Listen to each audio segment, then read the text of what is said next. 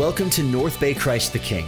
You're listening to our weekly service message podcast. Join us every Sunday morning at 9:30 and 11 o'clock at our campus location in Birch Bay, Washington. Thank you for tuning in.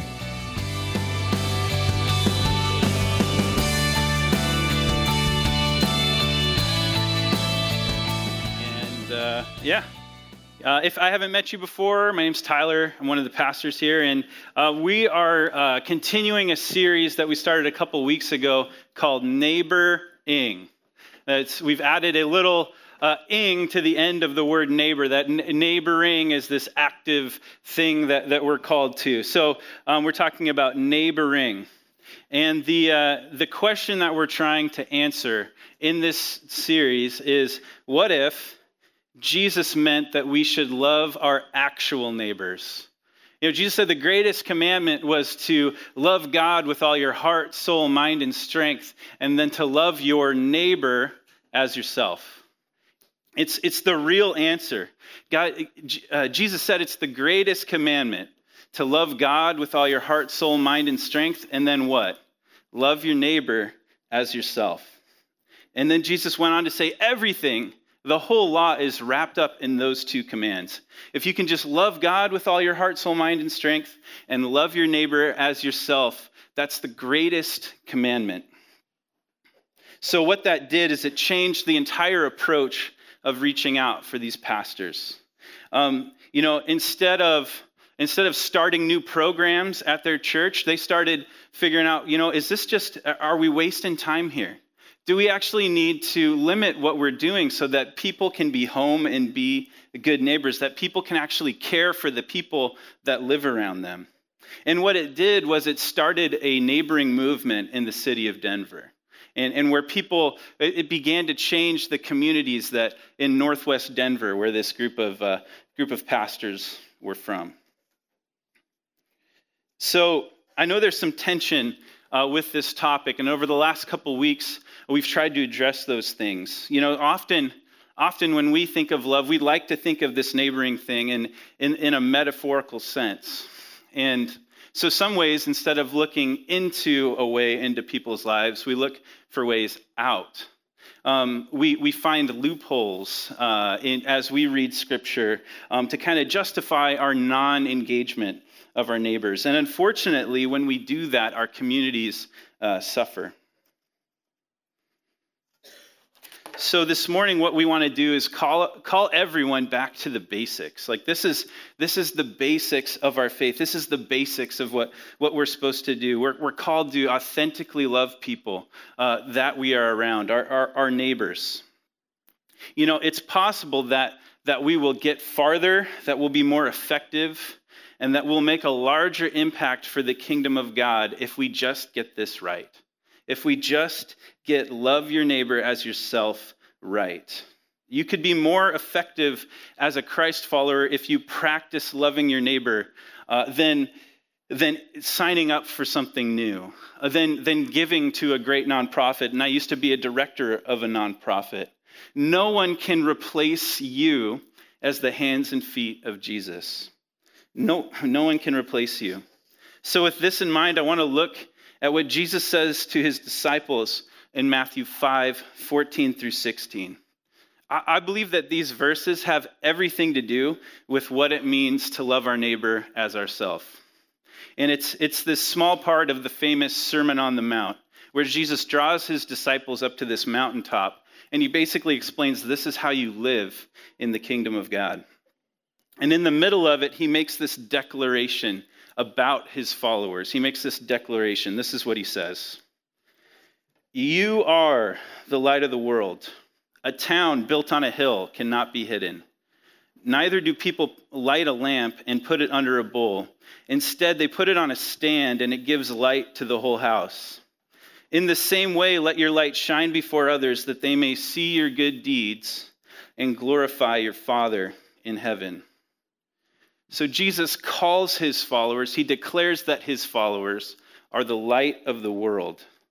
You might notice that it's not you might be the light of the world, or you will be, or sometimes you are when you feel like it. No, he just says you are. You are the light of the world. Now, that can be a tough statement sometimes because we don't feel like that all the time, right? We've got our own stuff. We've got our own pain that we're dealing with. And so for Jesus to declare, hey, you are the light of the world, sometimes it doesn't make sense. But that's what Jesus says. It's like, if you are my followers, you are the light of the world. So you know that Jesus lived in a time way before electricity, right? Hopefully you know that. Electricity wasn't around when Jesus was on the earth. So that means all the light came from either the sun or a flame. So, and if you've spent much time, maybe what we could relate it to, if you've spent much time way out in the country or in the back country or, just in a really rural place at night, it gets really, really dark. It's really, really dark. Every summer, my family and I take this trip out to Central Washington, and you have to take 2 hours of dirt roads to get to this little place that we stay. It's isolated from everything. It's great. We're not good neighbors when we go. No, just kidding. We have no neighbors. So it's great. We go to this place, but it gets really, really dark at night. And I remember one time the power went out at our little place, and it was weird. It was eerie. It's so dark. And I was just thankful for flashlights, but it's just you don't know what's out there, right? There could be bears out there. So you can imagine this village or neighborhood that Jesus lived in just being completely dark at night. And you could imagine how a single flame could change that you could see a flame from miles away. You could see a single flame would carry, light would carry. The sky's not, the clouds aren't bouncing off city lights or anything like that. So a single flame you could see from a mile away. And it would illuminate. What they do, they had these little boat-shaped lamps, or they almost looked like teapots, and they were filled with olive oil. They'd light them, and they'd put them in one place in the house, the lampstand, where it would give light to the whole house. It would give light to the whole house. And that's what it was meant to do, but not just on the inside. If you had that light in your house, obviously your neighbors or other people could see that light. So the question to answer about this is, well, what does light have to do with loving our neighbors as ourselves? I think what we need to do is to look at what is the purpose of light. What is the purpose of light? And the answer is going to amaze you, okay? It's profound. The purpose of light is to be seen. Whoa. Aren't you guys glad you came? You're learning so much this morning. It's to be seen. The purpose of light is to be seen. It's that when there's light, you can see clearly. When there's light, you can see the person in front of you in their facial expressions. When there's light, you don't have to crawl around and try to find your way. And how that correlates to our neighborhood is that you are meant to be a light in your neighborhood. You are meant to be a channel of God's light to your neighbors. And as a light, you exist so that others can see. So that others can see who God is. Wow, that wind is crazy, man. We're all gonna. It's like Wizard of Oz. We're all just gonna blow away here. As a light, you act as a guide for others. Light is a guide. You wouldn't start a hike at night without a flashlight, right? You're gonna end up running off a cliff. You're going to end up getting eaten by a bear. I mean, there's so many things that could go wrong if you try to move in the dark. Maybe you've tried that, it's not very successful. In the house, it looks like stepping on a Lego at night and screaming. I don't scream, but so light also reveals danger. That's the other thing about light. We're talking about bears and cliffs and Legos. Light reveals danger. It lets you know the risks that are ahead so that you can go around those risks. And as neighbors, our lives are a light to other people, that they show other people to live this way, to live in a different way than maybe they have in the past. And it could look like a lot of different things. It could just be the way that you love your spouse and your kids. It could just be the way that you talk about others with honor. It could be in simple acts of care that you do for a neighbor. All those things shed light.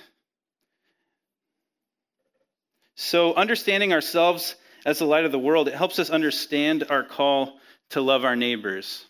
Now, I want to clarify something. What we don't do is God didn't send us out to hit our neighbors over the head with truth.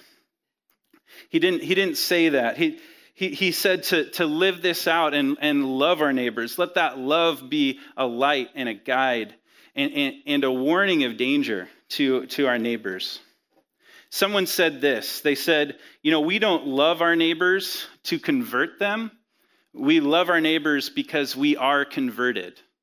Because we've been loved, because we've experienced the love of God, we love our neighbors. So of course, we want people to come to know Christ, but we don't go out and love our neighbors as with ulterior motives. We just do it because we've been loved. We just do it because we've been loved. We love our neighbors, and we'll allow God opportunities to speak or for us to share our story as we get to know our neighbors. We love without expecting things back. So here in this passage, Jesus brings up a problem. You are a light of the world, but there's a problem that we all face. We all face this problem. The real problem that we all face is this. We're the light of the world, but we hide. We're the light of the world, but we hide. As lights, we hide ourselves. Jesus says to people, don't light a lamp and put it under a bowl.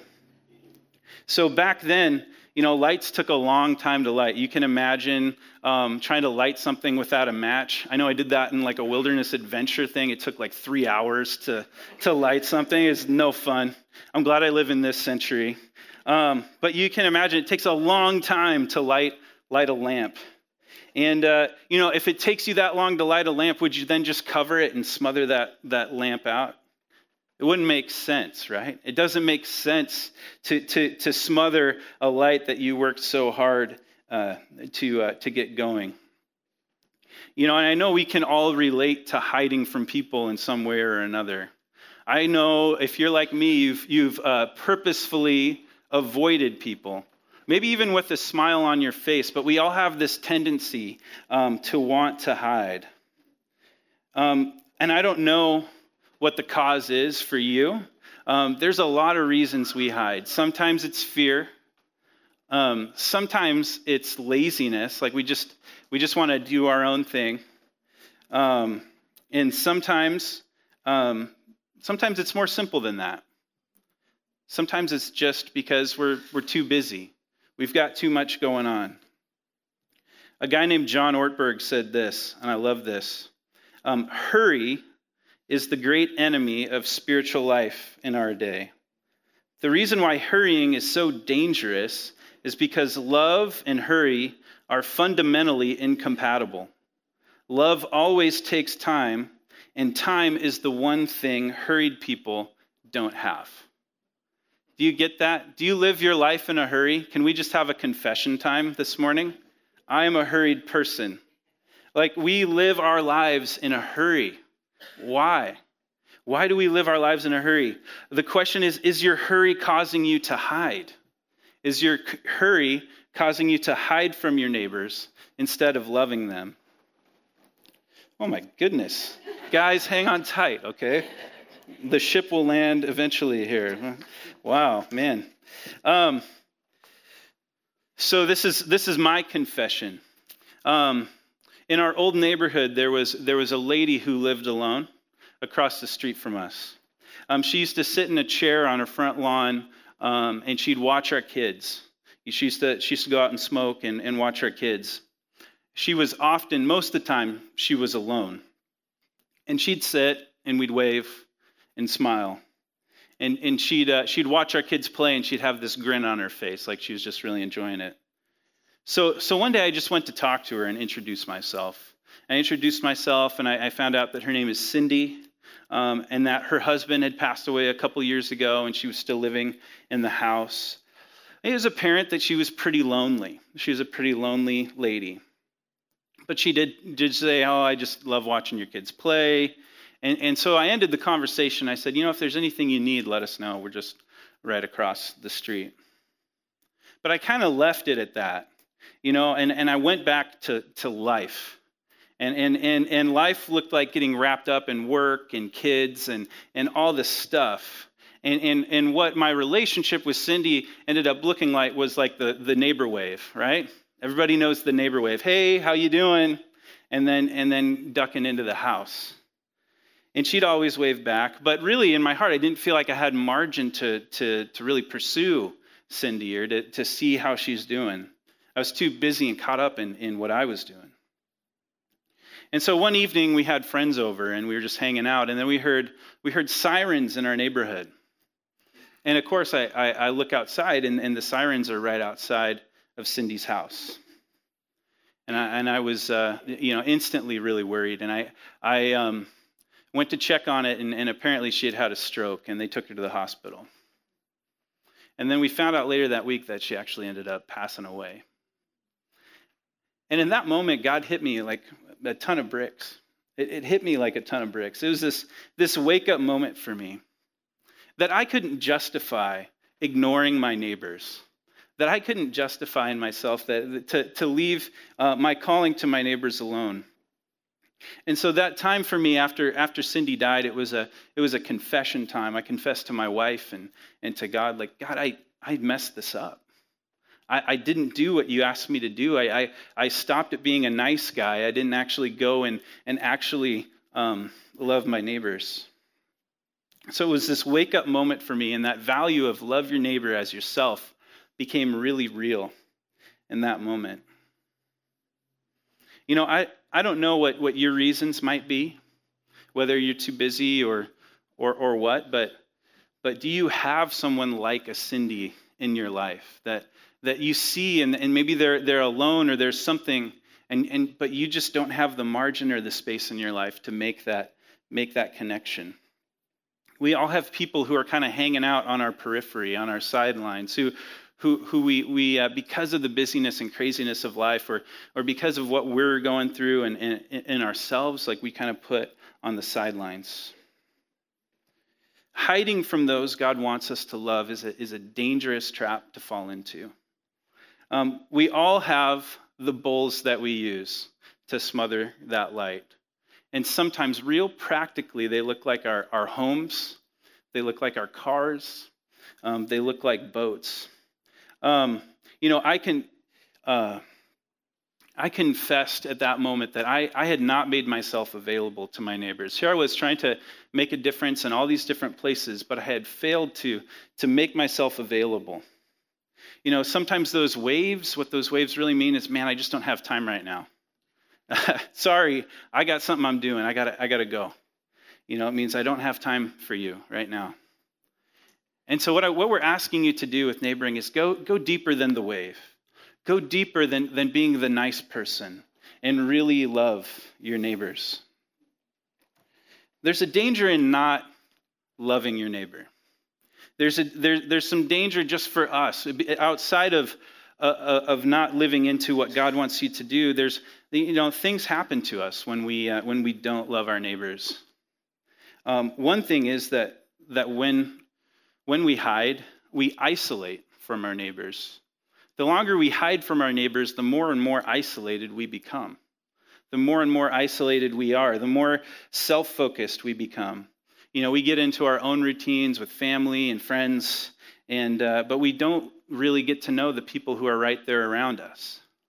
And that can look, that can mean loneliness. That can mean being in your house alone when God wants you to have this community and this connection with your neighbors. The second thing that happens is we fear our neighbor. We can fear our neighbor. Often what we don't know, we fear, or we become wary of our neighbors and they become wary of us. I lived in a neighborhood at one point where it was really weird. Like neighbors just did not talk at all. They did not connect. And I remember just like it got it got to a strange point where people would avoid eye contact and they treated each other like we were invisible. And I wonder if that was sort of this fear that we just let simmer, we just let sit, and it became this distrust of other people. Ultimately, the problem with fear is that it overcomes our ability to be compassionate. Like, that's the key to this whole thing. Do we have the compassion of Jesus for those who are immediately around us? Jesus says this in Matthew 9:36. It says, when he saw the crowds, he felt compassion for them because they were weary and worn out, like a sheep without a shepherd. Jesus saw people as weary and worn out, that they were lost, that they needed someone to come in and absorb them and help lead them to life.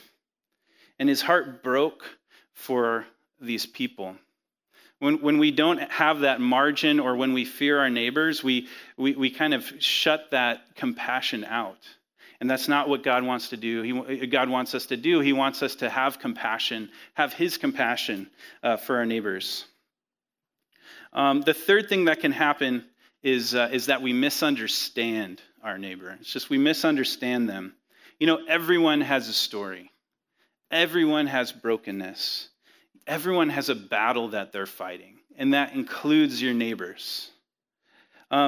If we don't know our neighbors and their story and what they're going through, we can easily misunderstand them. We can easily judge them for the pink house or the pink car that they drive. But the walls come down. Walls come down when we take the time to hang out and get to know our people. It's harder. It's easier to judge people than to love people. But the walls come down when we choose to get to know our neighbors, to listen and to care. My wife Bonnie is a hero for me in this. She is the best listener ever, especially to people that like don't automatically want to listen to. She just has this amazing ability to learn people's stories. When we were living in Portland, we were in this apartment complex, and there were some interesting characters in this complex. And there were two different women who were dealing with some pretty serious issues, depression, paranoia, and addiction. And Bonnie just had them over for tea. She just had them over for tea, and she just listened. And she began to understand like what these women had grown up in, that they had grown up in abusive homes, and that they had seen really difficult things and experienced difficult things. And it changed our perspective on our neighbors. And the beautiful thing of those relationships is when those women got into trouble, they called the people they trusted, and the person they trusted was Bonnie. And they asked Bonnie for help. They asked Bonnie to help them in their most difficult times, in their most awkward situations. And that's the kind of love that inspired me. So guys, I don't know where you're at with all this. I don't know if you're in a place where you're compelled and wanting to take a next step. If you're encouraged because you do this, because you naturally look for your neighbors, or if you're not sure yet, if this is something that you want to pursue. But I believe that the world is waiting for us to step up. That the world is waiting for us to step up in a real way, and that if we commit to loving our neighbor as ourselves, that it will have a tremendous impact on our community. So what I want to offer today is some first steps that we can take towards loving our neighbor as ourselves. Some first steps that we can take to kind of get us in the right direction. My youngest son just took his first steps 2 weeks ago, and it was a beautiful thing. He was the one kid who were like, man, is this kid ever going to take steps? Is he ever going to walk? And you should have seen he had this huge grin on his face. Every time he walks now, it's just like, look what I can do. I'm awesome. I'm a Jedi. I'm cool. He's got all this confidence when he gets up and he walks. So today what I want to do is offer some first steps, real practical steps that we can take to engage our neighbors. So the first step we can take is really simple. It's almost as simple as a light is meant to be seen. This is pretty simple. But yet we miss this one so often. And the first step that we can take is, and hopefully there's a slide for this, the first step we can take is to introduce yourself. Wow. Introduce yourself. I'm sure we all have neighbors that we haven't introduced ourselves to yet. There's neighbors that you have that you probably don't know their name yet. And if you're in a situation where maybe it's been like 3 years and you still don't know your name, the longer it's been, the more awkward it is, right? Say, oh, hey, hi, I'm so-and-so. But that's the first step. All you do when you introduce yourself is you share your name and you learn their name. Easy, right? You just learn a name. And for some, this might be easy for you. You're an extrovert. For some, this might be difficult because you're a little more introverted. But that's a simple step that we can take. We can just introduce ourselves. And so I want to show you a simple tool that you can use. And I want to say that we're not starting a campaign here. So we're not like, everybody go home and do this and anything like that. This is a simple tool that you can use. And it's called the block map, like a city neighborhood block map. Can we show that on the screen? You actually have a card in your in your program with this map on it. Some would call this the map of shame, and that is not the goal today at all. We are all kind of moving towards this, but the idea is that see the square where it says you are here. So imagine that's your house. That's where you live. That's whether it's a house or an apartment or a condo, just whatever it is. You can adjust this to your own environment. So you're there. So all the squares on this tic-tac-toe board around you are there are people on your sides. There are people who live in front of you. There are people who live behind you. My block doesn't fit in this real nicely. I've got a couple vacant lots and a house that's empty, and so I have to adjust this down the street. So just adjust it to whatever your neighborhood looks like. But just think, who are the 8 people or the 8 families that live closest to me? Now, if you want to do this morning, you can. Write their names in those squares. Write their names in those squares. Sometimes we might not know names. The first time I did this, it was the map of shame for me. It's oh my gosh, I don't know. I know 2 neighbors. And the idea is, okay, so for the neighbors that you don't know, find out their names. Just take this home with you. Don't hang it on your fridge because that might weird out your neighbors. If they came by and here you are, what's your name? Okay, that might be weird. So don't do that. But make an effort to get to know the names of your neighbors. Find out, write it down, and maybe even if you have time, write down what are some things that you could pray for. What are some struggles that your neighbors are going through, and take that card. You can pray for your neighbors. You can pray for your neighbors, and it's amazing how simple this step is, but yet it's such a powerful way to get started. It's about being intentional. I'm really going to make an effort to get to know my neighbors. You might want to do it with banana bread. If I live by anybody, I like banana bread, but you might just want to take this and start finding out names. Introduce yourself. There's something powerful about a name. When you don't know someone's name, it's a little bit of a barrier. If you need to ask for something and you don't know someone's name, it's a little awkward, right? Excuse me, what's your name? Okay, great. I need to help with this. When you know someone's name, it gives you, it starts that relationship. It kind of takes a barrier down to really get to know people. So that's one thing that you can do is just simply introduce yourself. And like I said, we're doing this. Hopefully, you're hearing love coming from here, and not a sense of duty.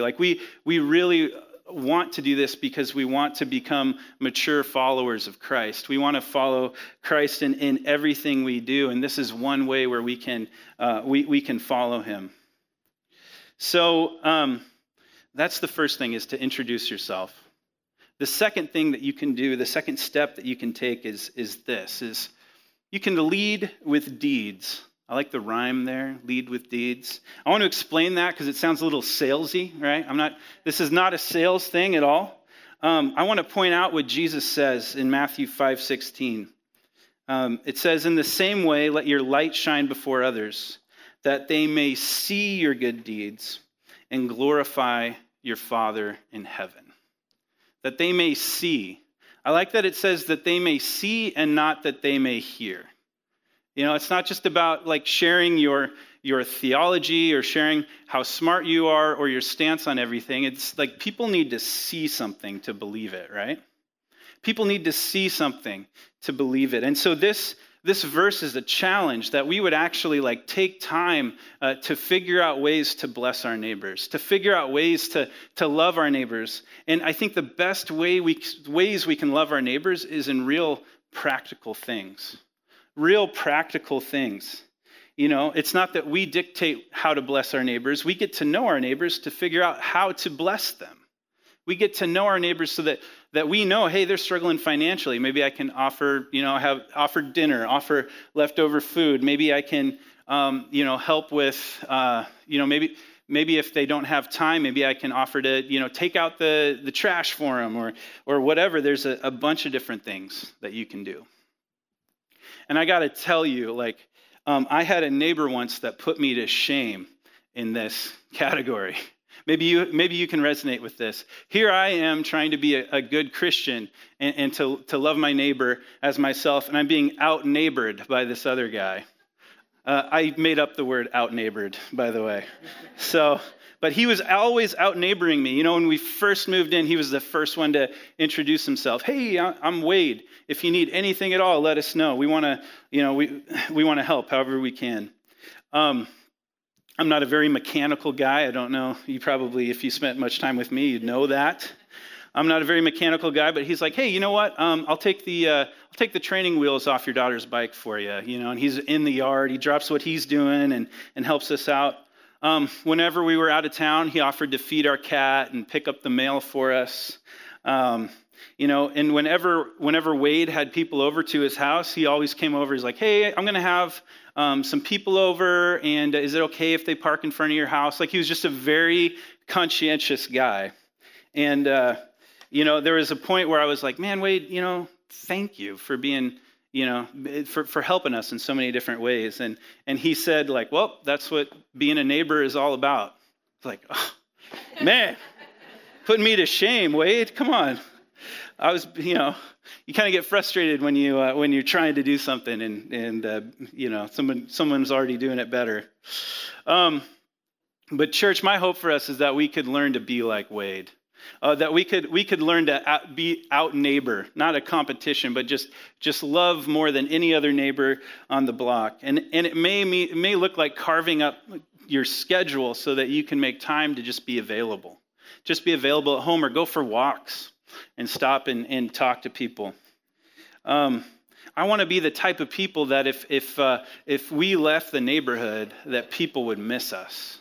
That if we left the neighborhood would feel it. That they would be like, oh man, God's put us where He has us so that we can be these pillars of light in our neighborhood. So the goal is to really love our neighbors in these real practical ways.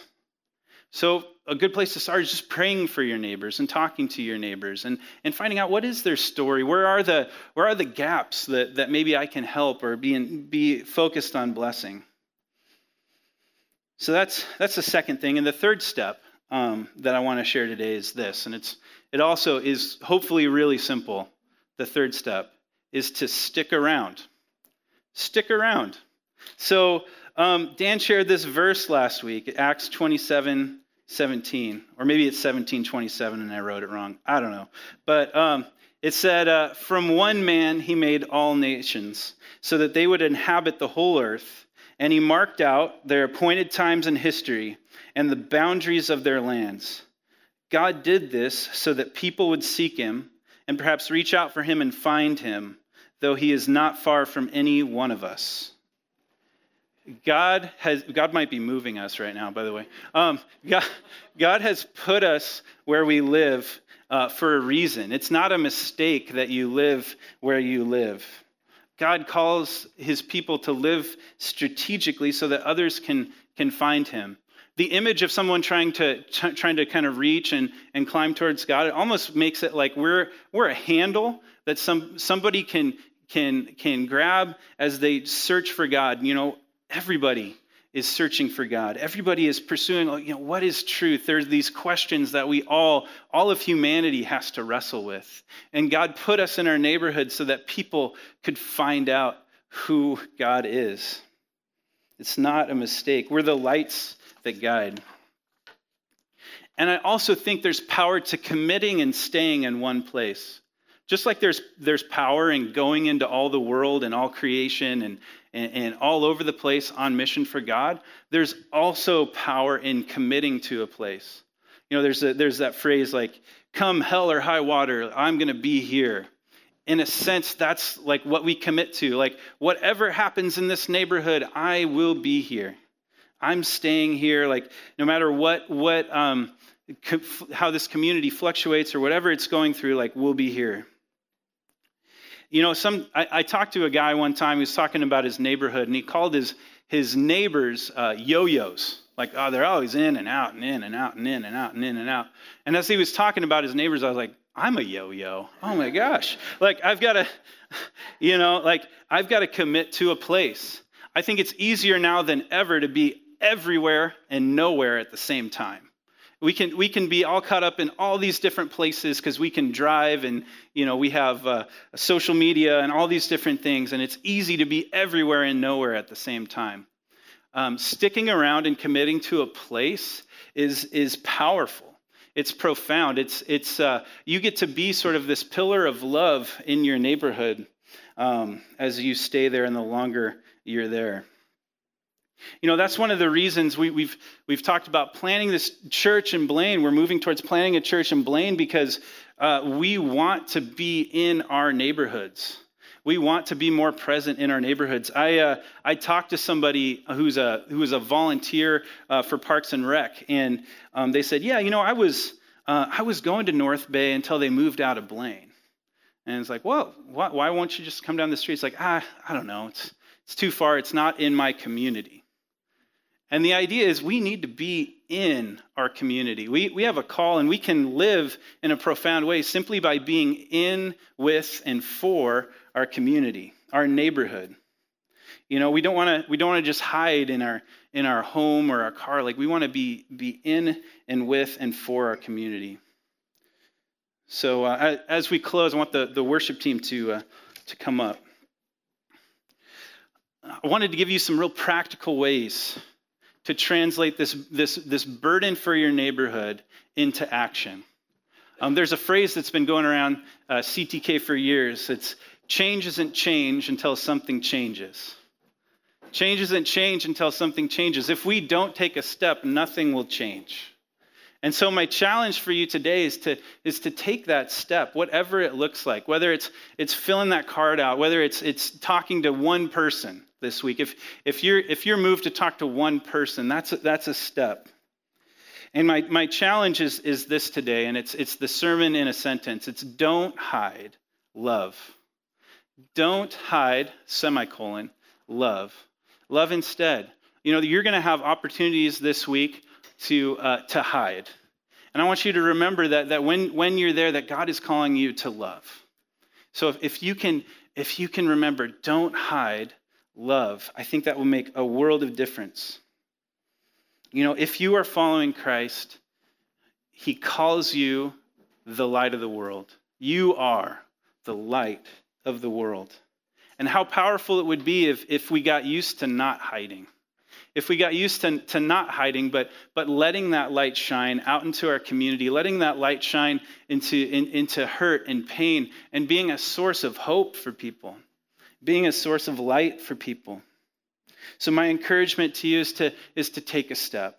Just take that one step that you need to take towards loving your neighbor as yourself. God will use that.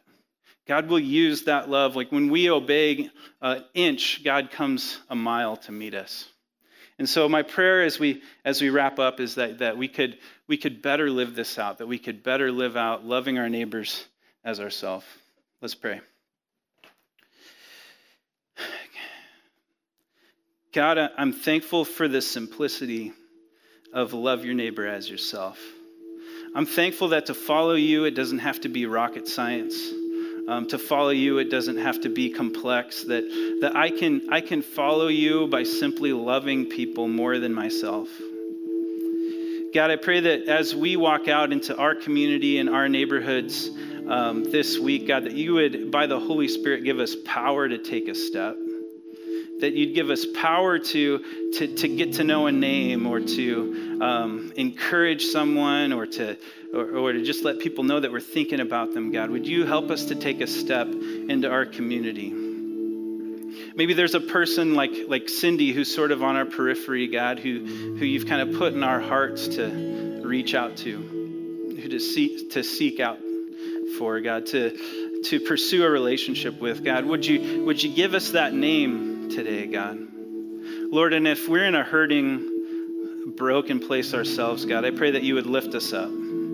God, I pray that you would lift us up. This might feel so difficult because we're in such a tough situation. And God, I pray that you would meet us in our situation, God, that you give us the power of the Holy Spirit to overcome, God, what's going on, so that in itself can be a light. Lord, you call us the light of the world, and that is so challenging, God.